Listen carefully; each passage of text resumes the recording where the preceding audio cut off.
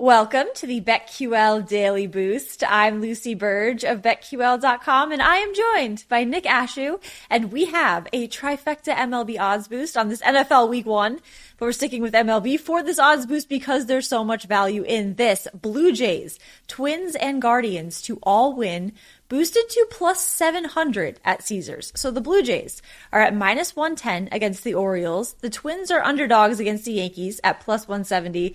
The Guardians are favored over the Royals, minus 200. So all of that combined, so much value in plus 700 here. Yeah, it certainly makes you confident with the Jays also having won 5 straight. That's certainly helpful, too. The big thing, though, is you're going to look at the Twins, their dogs, at the Yankees. Yes. The Yankees have lost 6 of their last 9 games. And now Giancarlo Stanton has got like a foot injury. Yeah, they stink. There's an injury.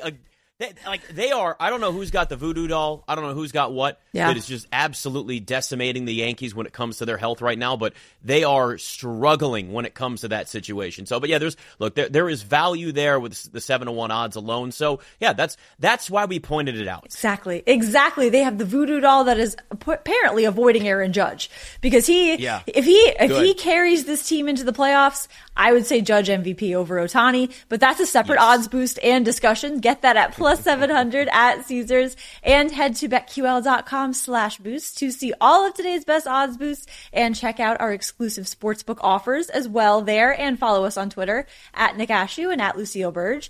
Favorite bets for today. I am sticking with MLB and the Blue Jays here. Bo Bichette over 1.5 total bases. I got this at plus 115 at DraftKings against the Orioles. So Bo Bichette has been on fire. He has been in fuego. I'm going to go with the in fuego here on this because he had 12 total bases in his last game, 3 home runs for those total bases, and he hit this over in 3 of his 4 games before that, one with 3 total bases and 2 of those and 7 in the other. If that was really tough to follow, it's because he's been all over the place lately, and he also has 12 hits in his last 5 games, 24 hits in his last 15.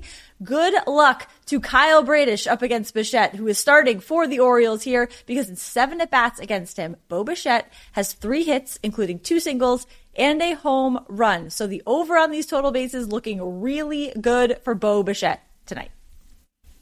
I don't know if you know this, but it is week 1 of the NFL season. Oh, is it? Lucy, so I'm excited. Football? I'm giddy. I know. You American enjoy your football? baseball. Enjoy your baseball. It's totally fine.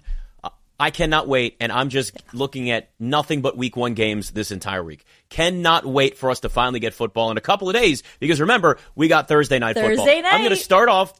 And by the way, the broadcast looks really good. I think Amazon does a great job with that. I really enjoyed watching that, at least in that. And it was a preseason game. They did a good job with it. But I'm looking at the 49ers Bears. And this is 2 quarterbacks that are young, in Trey Lance and Justin Fields, that have potential, that have talent. But we haven't seen the consistency yet, or really anything from Trey Lance. So I'm going to take the under 41.5 for the Bears and 49ers. I know that's a low number to begin with.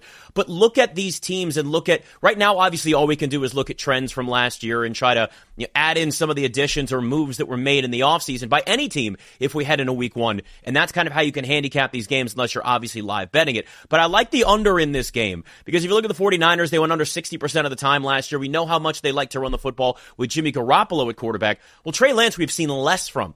And if Kyle Shanahan is smart, which he is one of the most brilliant offensive minds that we have in the NFL right now.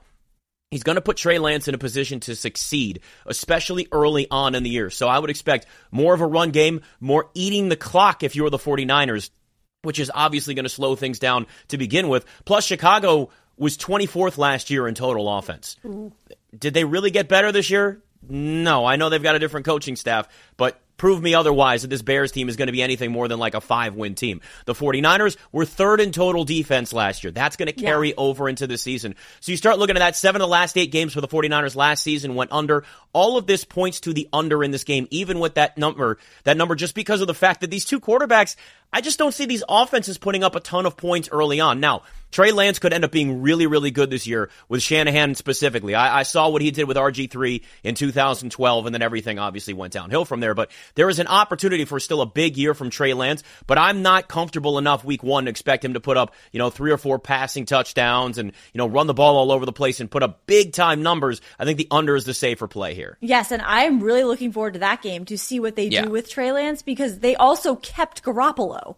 So the fact that they went with him over, Garoppolo went from being the highest paid player in football history with the 49ers to being the backup quarterback, essentially. So this is fascinating. And let me tell you something, Lucy, that is going to be an issue this year, because you got a locker room with guys that like Jimmy Garoppolo. The dynamic and if Trey Lance does struggle, this was the worst possible scenario for the 49ers, was having to keep Garoppolo around, because of the fact that then there can be friction. There can be a divided locker room if Trey Lance doesn't play well. Now, they benefit that if they have to go to Garoppolo, okay, and you're only committed to him for one season, but then also what are we doing with Trey Lance's confidence? And what are you doing, as an organization saying, we moved up to get Trey Lance to say that he's our future quarterback, and if you don't make that work this season and he gets benched, he struggles, and Garoppolo's sitting there, it's more than just what goes on the field. It's all of the different relationships within that locker room and people's opinion on who should be the starting quarterback. Big time. Keep an eye on that. Happy week one, everybody, and subscribe to the BetQL Daily Boost wherever you get your podcasts.